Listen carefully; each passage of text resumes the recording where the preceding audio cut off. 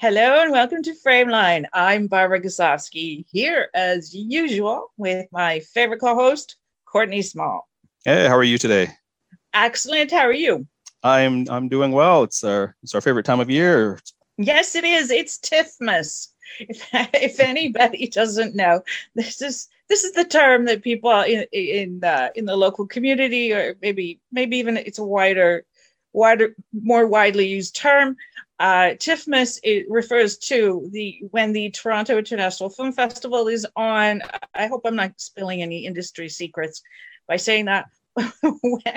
when this festival is on, we all refer to it as TIFF. Of course, you guys have heard us use TIFF. You guys call it TIFF, and so it's affectionately known as TIFMAS, which is a happy time for all cinephiles everywhere, especially for us locals, right? Because it's in our town this time.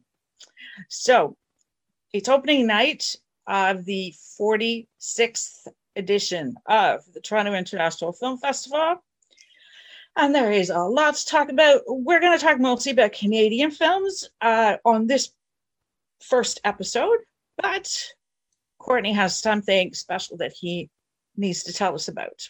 Yeah, so because it's opening night, I want to just draw your attention to a documentary that's playing tonight, and it's called Attica by Stanley Nelson. And it is a documentary that looks at the Attica Correctional Facility uprising that occurred in New York on September 9th, 1971. So today marks the 50th anniversary of that incident, and Stanley Nelson's documentary basically takes viewers back to that time. He speaks to the inmates, the guards, the people in the community, the journalists, to just give you a sense of what occurred, how it shaped not only the way the policing and then the way that inmates are treated in America, but also it has a lot of ties to what's going on racially today in terms of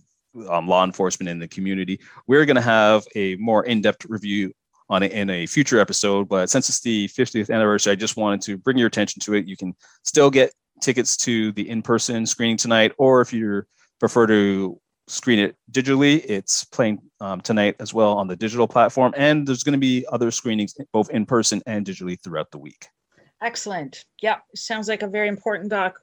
Do you want to start off with another opening night film that is playing? I guess the big opening night film. Yes. Okay. So the big opening night film playing is by someone that a lot of people know locally as a filmmaker and as a former programmer for Imaginative. She was actually the executive director of Imaginative. She programmed at TIFF. I mean, she's got this extensive career, but she also has a long career in film, making short films up to this point, but also different media. Like she's made some VR works and stuff. And the main theme bringing her work together that drives her work is the theme of, Canada's ugly colonial legacy. And in this film, her first feature, she really brings us a vision of this in the form of a dystopian post-war future. It's a genre cinema piece. And to me, it's just startling the way that she sets it in the future, and yet he so powerfully comments on the present and the past, this colonial legacy that Indigenous folks in Canada are still grappling with, and that we as a society are still grappling with and coming to terms to, and it looks like are still going to be coming to terms with for a long time. The story of the film is that a destructive war has happened across North America, and now there's a military occupation controlling society.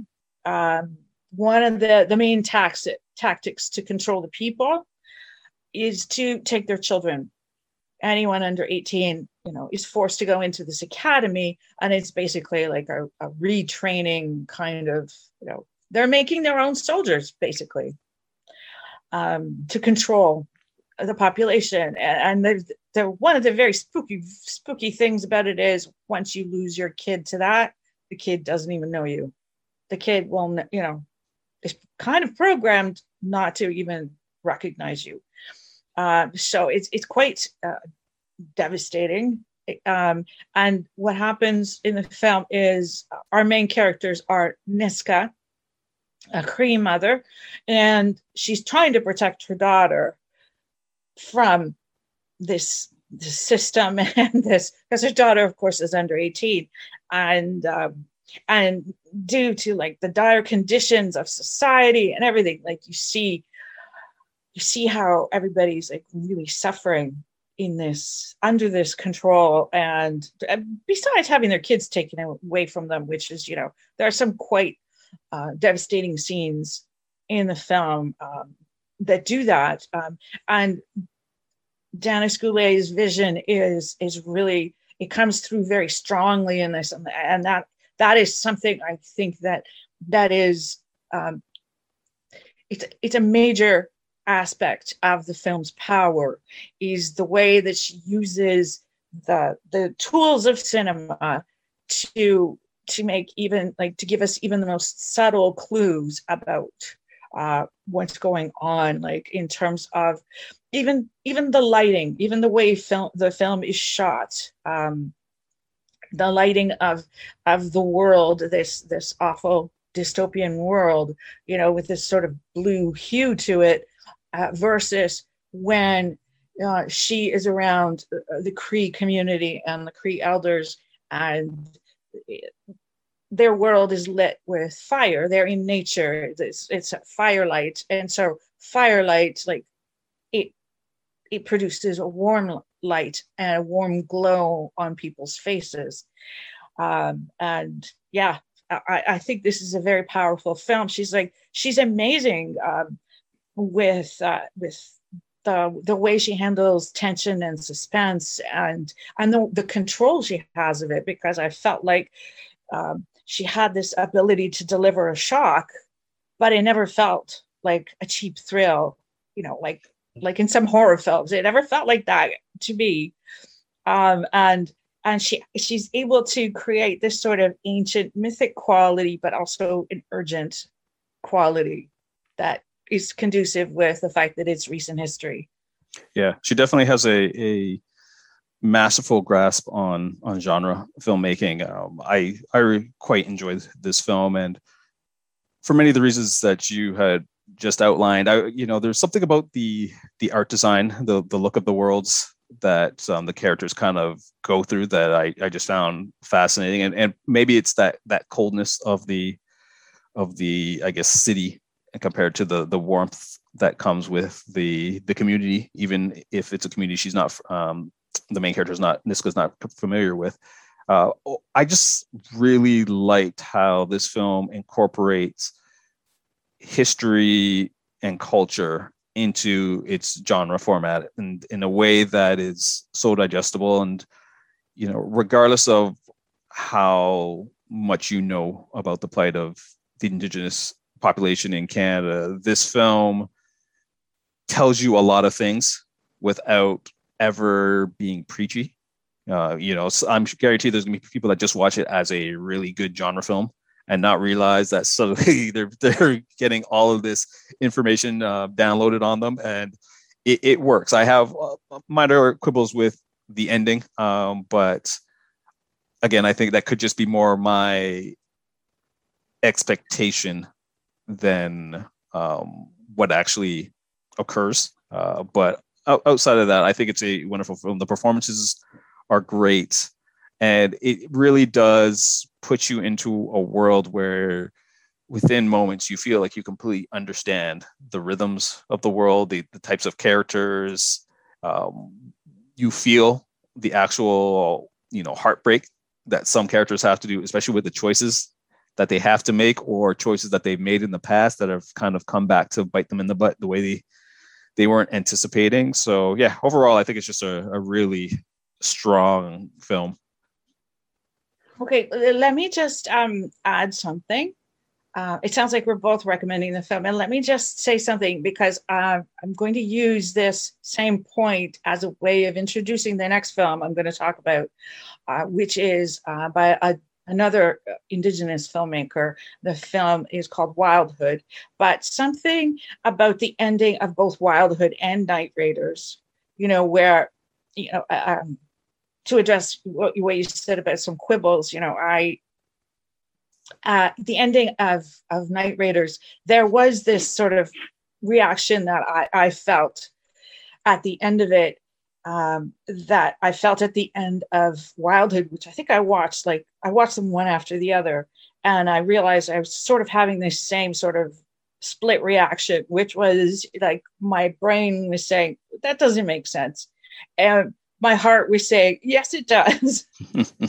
And so I thought about it, because it was quite the reaction. I mean, I could not fault either ending, but they didn't sit right for a little while. And then when I thought about it, I realized that I probably, for me anyway, has to do with expectations I have, at least in my logical brain, about narrative structure and how things work out. Does that make any sense? Yeah, no, it does. It does. And I realized that maybe we should rethink storytelling, right? When you come from a different culture, there's a different way of storytelling. Things make sense in different ways. So I don't know if that sounds crazy on my part. No, I get that, because there are a lot of times where we kind of go in with the ending that we expect, and then when we're not quite given that, sometimes we falsely say, "Oh, well, the ending didn't work for certain ways," when instead of looking at it in terms of the way that the filmmaker actually intended us to be viewing it. Yeah, so that's what I got from the ending of both of these films. And before I say any more about the ending of I guess I don't have anything to say about the ending of Wildhood beyond that, but I should fill everybody in on Wildhood. It's a film by Bethan Hannum, and it's a feature film. And it's about a young man and his kid brother. They're half brothers, but they have the same abusive father, and things get to be too much, and they have to get away from there, and they embark on a journey. Link is our main character, and Link, being the half brother of the younger one, he has a Mi'kmaq heritage. And a mother that he hasn't seen since he was a baby. And through, a series of circumstances, he ends up taking his brother along for safety, but also taking his brother along on this journey to find her, which, then becomes a journey of discovering his Mi'kmaq heritage. It's a journey of discovery. It's a road trip kind of film, except mostly on foot. And they run into a mysterious young man, a mysterious character named Pasme. Pasme is a Mi'kmaq young man who fully embraces his heritage, and he's trying to figure out how to go to an event so that he can perform a traditional dance. And they all get sidetracked along the way, but they all come together.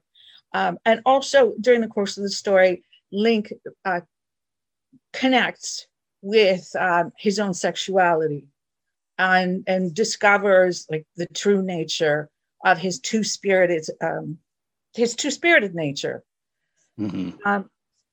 And so what I really liked about the film was the way that it starts, with this nasty, awful, abusive father. And, again, it's in terms of the filmic elements, at the beginning, things are very tightly framed.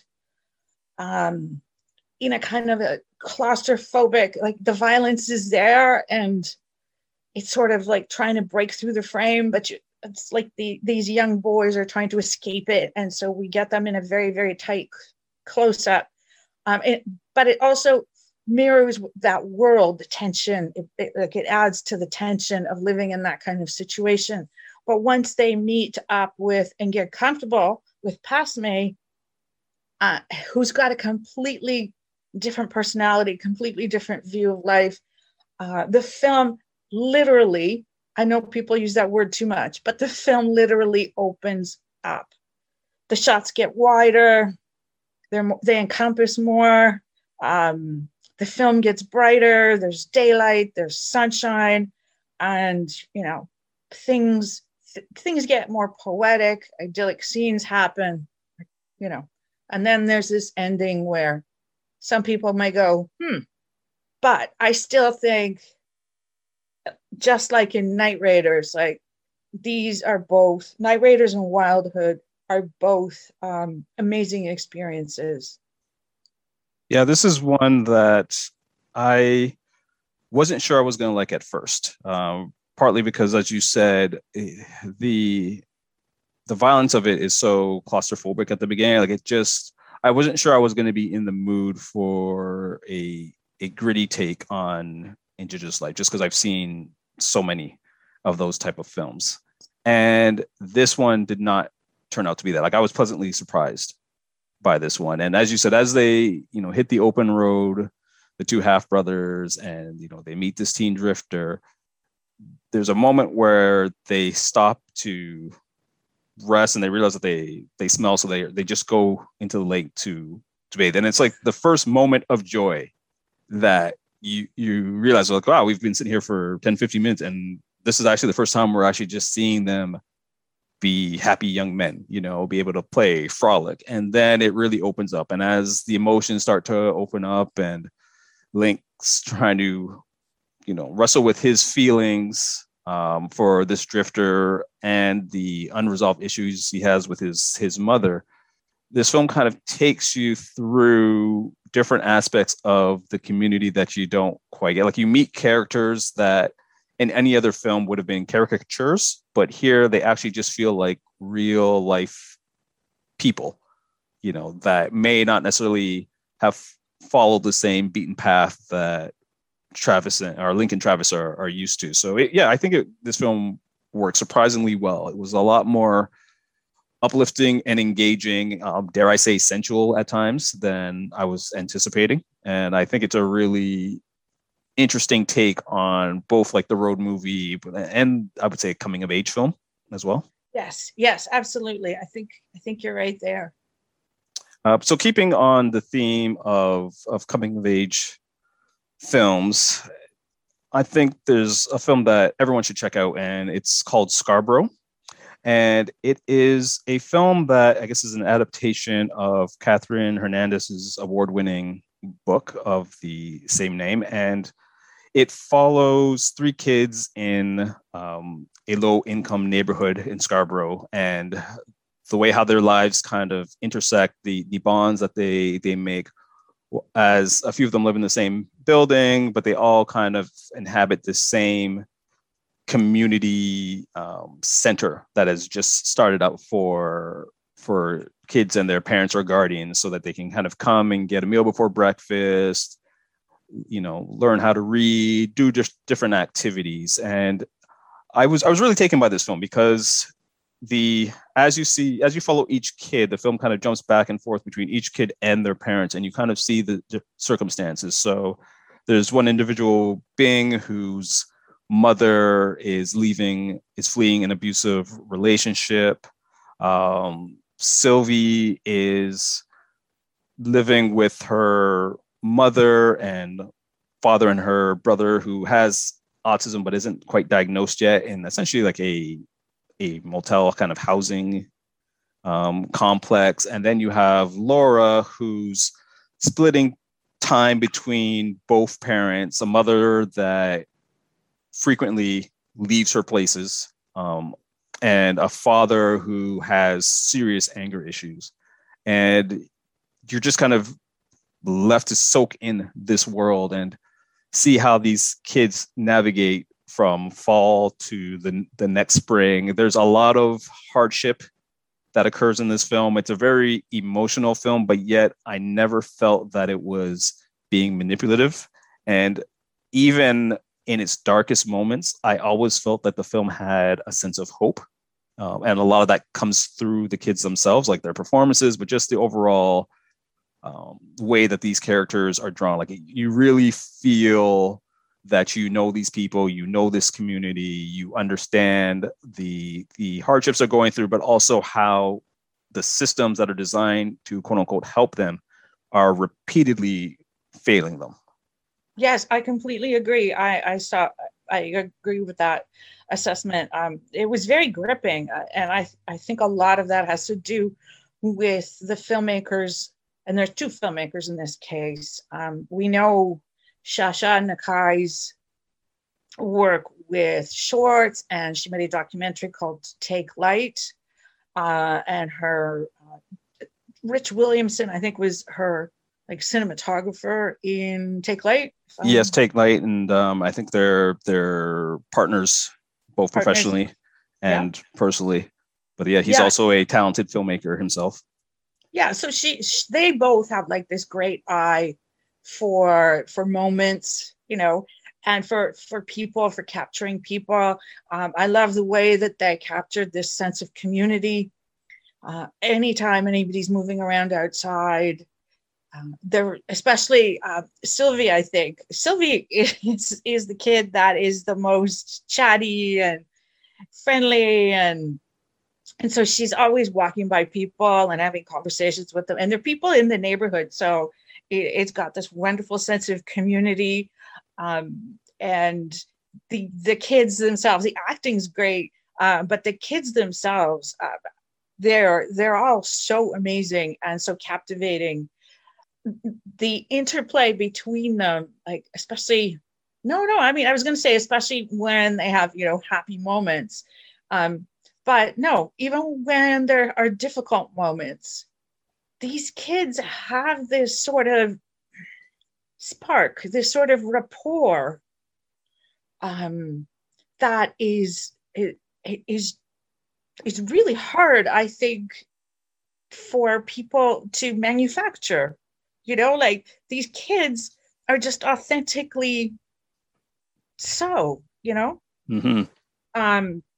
And so, yeah, there are some fabulous moments. And yeah, when the system fails people, I mean, this can really be a heartbreaker. So I found that it, like Wildhood, it started off gritty and sort of shifted a bit, and this one shifts a bit, but this one shifts into something where, well, I'll admit it, I had to pull a Kleenex, and that wasn't just because everything was horrible.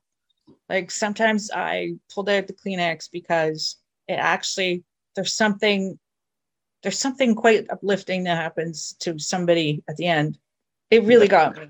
Yeah, I was moved by this, and me, I got a heart of stone, but this one really hit me hard. Like it's it's one of my favorites of the fest so far. And one of the things I also liked about this, and all three films that we've mentioned so far all have a through line of community.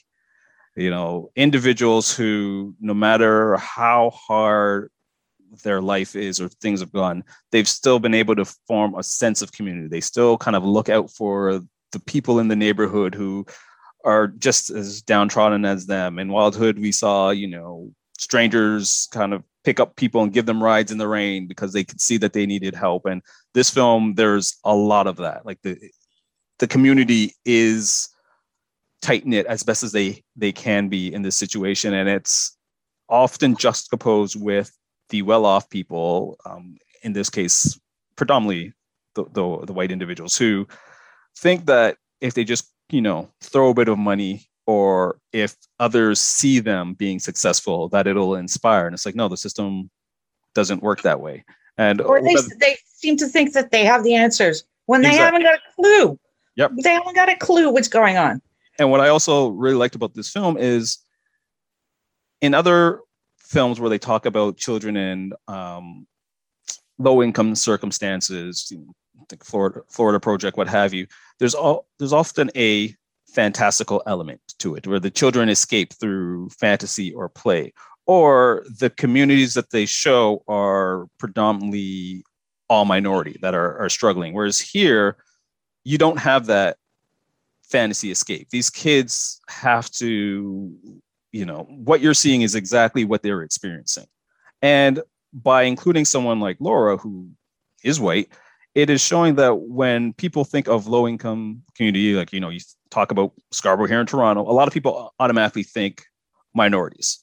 And it's like, no, white people are affected by this too. Like, poverty impacts everyone in the community. You have to lift the entire community up, and then everyone will be able to move forward, right? So it was just a really well done film that hit me a lot harder emotionally than I was expecting, but in a way that I still walked out being like, wow, that was a great film. And I still felt that there's hope in life. Yes. Okay. Yeah, I hear you there. I'm going to make a weird little jump to another film. That's okay. That's what TIFF's all about. Different film, a completely different but Canadian film. The new documentary about Oscar Peterson. It's called Oscar Peterson, Black and White. It's a film by Barry Average. It's an anniversary of sorts for Oscar Peterson, right? And this is a very mostly upbeat, but it's definitely a celebration of Oscar Peterson, who, if you don't know, is one of Canada's greatest jazz musicians, or like definitely one of the most famous. And he played the piano, and he played with all the greats: Lester Young, Roy Eldridge, Sonny Stitt, Stan Getz, and he even toured with Ella Fitzgerald. And he grew up in Montreal, working class neighborhood, working class family, and it's fascinating, some of the biographical stuff about his childhood. He just seemed to have this like genius affinity for the piano, and his style has been described as like, some people just musicians can't even keep up with all the notes that he seemed to be able to play. Like, he just played with such a virtuoso kind of brilliant style.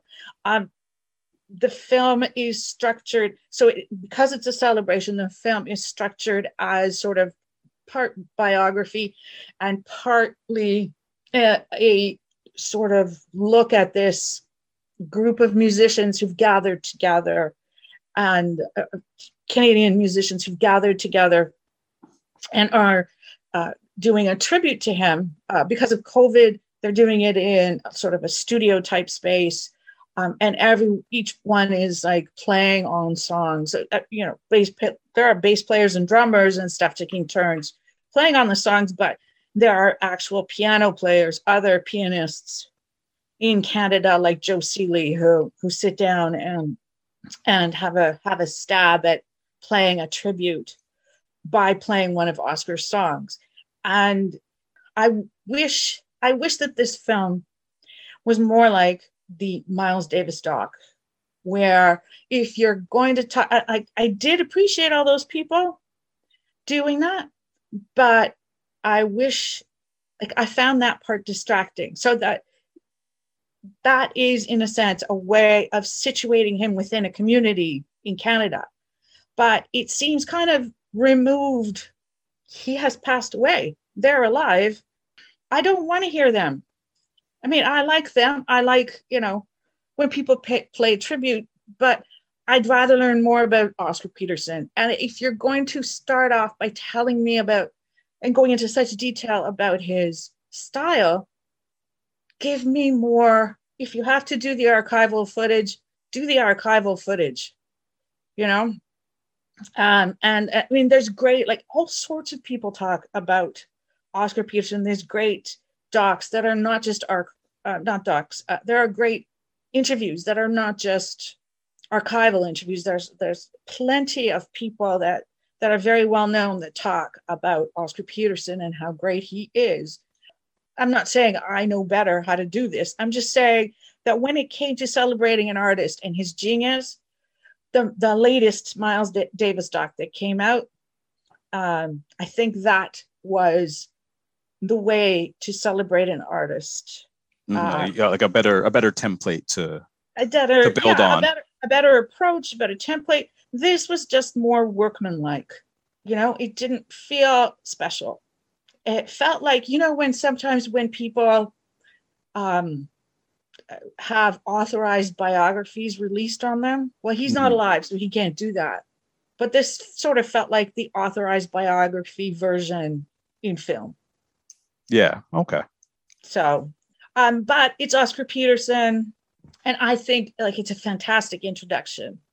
And people in the community, I don't mean any disrespect to any of the artists that actually appeared in the film to play as part of the tributes. No disrespect whatsoever. I just don't think it works as a film to do the two things, to do the biography and the tribute. It didn't weave together as succinctly as it could have. Oh, okay. Well, since you took us on a different direction, I'm going to steer us on another different direction. We've been talking a lot about features and documentaries, but there's also a whole lot of great Canadian shorts playing the festival as well. So, try and make a point to catch one or two of the short programs. I can't remember the number. They usually have 5 or 6, and they're every year they're wonderful. A lot of the great gems and filmmakers that you'll know, some up and coming filmmakers. So definitely check out these shorts. One thing I want to add is that of the features that we've spoken about, some of them, and the feature, we will be talking about more Canadian features. Some of those individuals, at least you and I, but a lot of us had discovered through their shorts. So they're coming here maybe with their first feature. But people like us get excited to see their first feature because we saw their short. So in terms of discovery, it's a great place. Yeah, so there's a lot of great shorts. One I'll bring up that I think we both saw was a short called Together by Albert Shin. And it's a 13-minute short film about these two strangers who meet at a seaside motel in South Korea. You get the impression that they've only met each other via this online communication, and you're not quite sure why they're there at that motel, but they essentially are going to be there for at least a few days. And as the film starts to unravel a bit and you realize why they're there, it's actually quite an ingenious approach, because the dialogues that they have and the conversations aren't really about the reason why they're there. In many ways, it's these two people who are learning about each other because of the circumstance that they have both put themselves in. Yeah, it's like a pact. It's like a pact. Yeah. They've come together because of some sort of pact. But it's just the conversation has nothing to do with that. Yeah, exactly. And then you kind of experience them. I don't want to say live life, but they, in many ways, they came kind of dour, and then as they get to know each other, their spirits are lifted, and to the point where you, as a viewer, almost forget why they're there, but then you're kind of reminded why they're there, and it's I can't dive into exactly what happens, but I highly recommend it. I think it's a wonderful short that tells a nice, complete story that makes you think a lot about it afterwards when it's done. Yes, I completely agree. Albert Shin is like a master of subtlety, but evocative, right? He knows how to make a situation, and just the wordlessness, the times when it's wordless, and then versus the times when it's chatty. There's just so much nuance Albert Shin can get out of it. Like you said, this is a 13-minute short. Mm-hmm. Yep. And yet there's so much that you get out of it. And there's this release at the end That is so unexpected. It's gives you a lot to think about, and this is one of the best films at TIFF so far, I think. Mm-hmm. Together by Albert Shin, and it's part of Shortcuts YYZ edition. So that's one of the programs. Yeah, and another film that I think is playing in that edition as well, that same program block, is a Canadian short named Defund by Khadija Roberts Abdullah and Araya Mengesa. And my apologies if I've mispronounced their names, but I found a really amusing short about these two twins who are living together, and because of COVID and the pandemic, they're essentially stuck in their apartment. They have their routines down packed, but they really can't do much in life because everything is locked down. So you gotta get a glimpse of their daily routines, the sibling bickering that occurs. And one day, after the Toronto City Council had refused to defund the police, they feel that they need to act. Like they can't be activists at home by simply watching Ava DuVernay's 13th and all these other documentaries. So they decide they're going to take it to the streets and come up with this idea to, I guess, posterize High Park with defund posters. And the story kind of evolves from there. They meet an individual that they weren't expecting to, and it offers a really unique look at the whole movement to defund the police. In many ways, it breaks down the actual meaning of defund the police and how defunding can actually benefit society. Defund the police has been a term that's been highly politicized, and a lot of people have kind of twisted it around to make it seem like it's the eradication of police completely and lawlessness this film kind of rebukes that. And what I like about it is it takes a very humorous approach to a serious topic. I find it gets its message across via humor, which allows people who might have been a little more reluctant to listen to digest all that information. And then also they show that when it comes to making social change, even if we're all in agreement that the world needs changing, not everyone has the exact same blueprint on how it should be. And even these two individuals who are adamant that things need to change kind of have differing views of what that entails, right? So I thought it was overall a good message, but just I like the fact that they added humor, because when you're dealing with topics like this, it's often very serious, very heavy, and it's nice to once in a while be able to laugh while still, thinking about racial injustice. Yes, I love this one as well. I loved it for all those reasons. I also loved it because of its. I think the humor comes from this dynamic style, like the way it uses video editing, the way it uses the screen, and the way it divides the screen up and puts it back together in different ways, and also this very subtle way.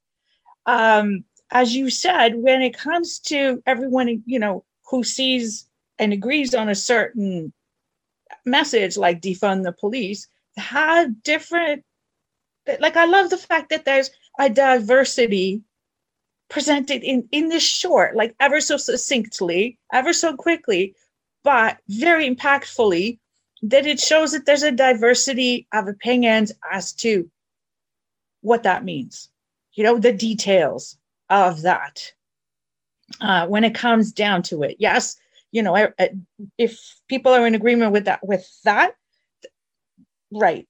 But even the twins, like,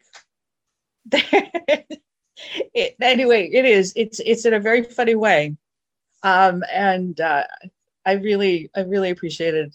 Yeah, I think it's brilliantly made. That's Defund.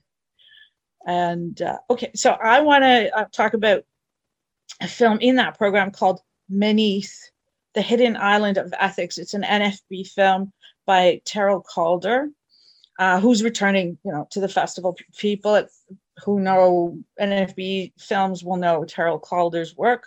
This is stop motion animation about a little girl and her identity and the damage that is done from the messages received, going back to, the damage done by the colonial past, the damage that is done to, an indigenous child with all the messages coming at that child, and how identity is so hard, for any child to form.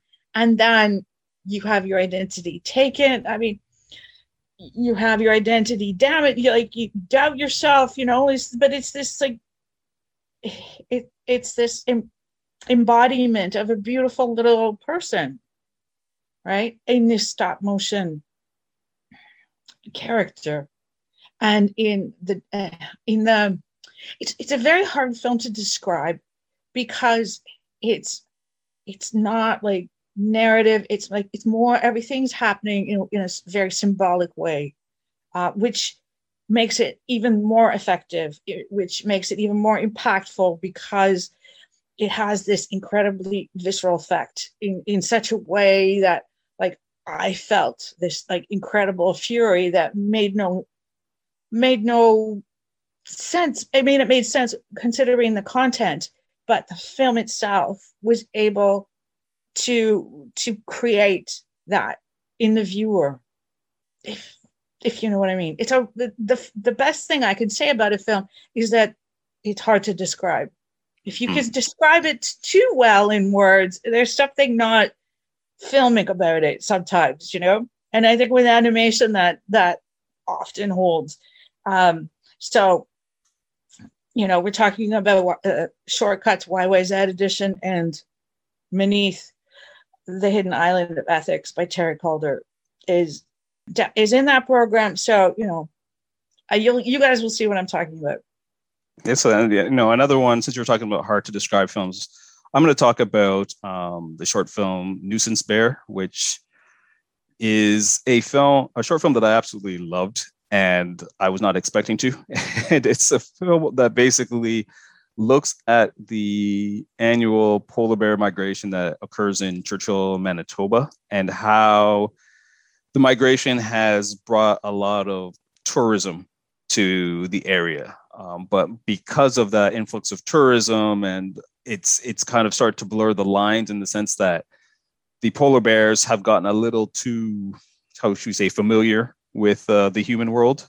So the whole short, I don't think there's a single bit of dialogue. It's just the camera is literally just following the polar bears, or a particular polar bear, as it who walks across the highway, and it shows that they have in Manitoba these special units that are designed to shoo the polar bears away and scare them when they're a little too close to the human world in many cases. So the film opens with this great tracking shot of this polar bear, and then you start to see the hydro lines, and then as you see it's walking, there's like all these police cars that have blocked off the road so that it can pass, and the whole film just uses the sounds of the environment. So you'll hear kids coming off school buses for one shot, the birds, the sequence where the polar bear is trying to get into a particular facility. He tried several times, and there's just these birds that are there, and it's almost shot in a way as if the bear is talking to the birds in their own like kind of animal language, and the birds are like, "No, you ain't getting in here. Just don't try." And like, whereas like, foxes and what are eating garbage, and so it's just, it's a very fascinating film. And for I think it's like 13, 14 minutes, you're just observing the span of this bear, and sometimes it's quiet, and then you'll hear like the helicopters coming in and the loud boom noises to scare the bears away. And there's a great shot of the bear walking on the regular streets in front of a stop sign, and it's just a fascinating film. It's one of those where I say you just have to see it and immerse yourself in it. I never thought I cared about the bears in Manitoba, but apparently now I do. So it is a great film that I would recommend.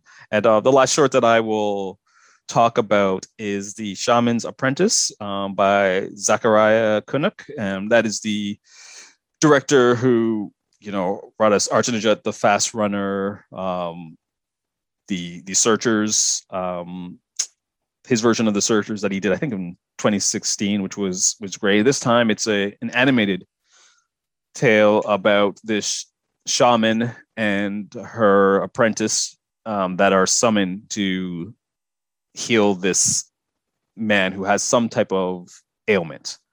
And in order for them to do it, they have to kind of figure out what's wrong with him, but he won't quite talk. So, they have to essentially go to the underworld to find out what has caused his ailment and how to cure it. And it's, obviously very mystical. The animation is a mix of puppetry, computer animation, stop motion, but it's a really wonderful looking film. And the way how it steeps culture with this, I don't even want to say an adventure story, but this journey into the depths, as Alice going down the rabbit hole, but the rabbit hole is one where you're climbing down and literally your soul, you could see the skeletal outlines of your soul left there on the stone. So for you to come back, you have to make sure you recollect that moment. It's a really fascinating short. And, the apprentice is essentially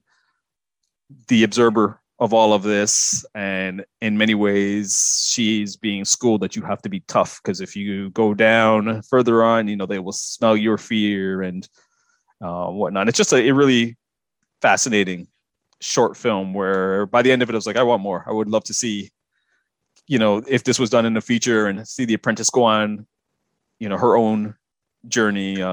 But yeah, it was just a really interesting and unique way to tell the story that it does. Sounds amazing. Yeah, it's a pleasant surprise. And that's the thing with TIFF. There's a lot of pleasant surprises, old and new. Yes.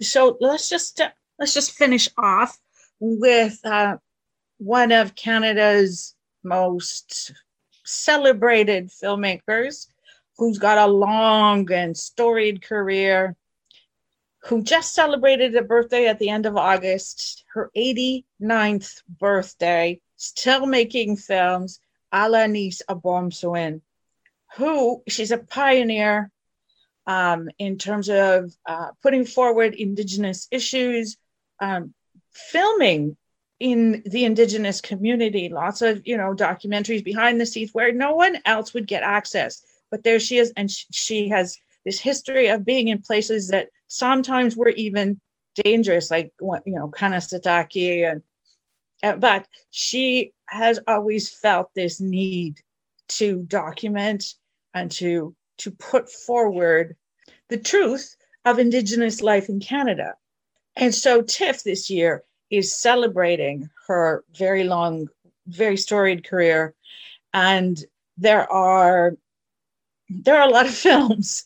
She's got more than TIFF is showing because she's got over 80. So that would be really difficult to show at one festival. I'm only laughing because, yeah, it's prolific. Shocking. It's a prolific career. So yeah, how many people have 80 films? So the best thing I can recommend is for people to go to tiff.net, and the program's called Celebrating Alanis Obomsawin. And please check it out, especially if you don't know her. But even if you do, go back, revisit. A lot of what she was filming, a lot of what people in her films were talking about, unfortunately, is still relevant, current today. And yeah, let's celebrate someone who's 89 years old and still active in the filmmaking community. This is exciting. Yes, it is. Yep. Okay, so that is it for our opening night show of TIFF 21, the 2021 edition of the Toronto International Film Festival. Of course, we will have lots and lots and lots more. Stay tuned, and we'll talk to you soon. Thanks for listening.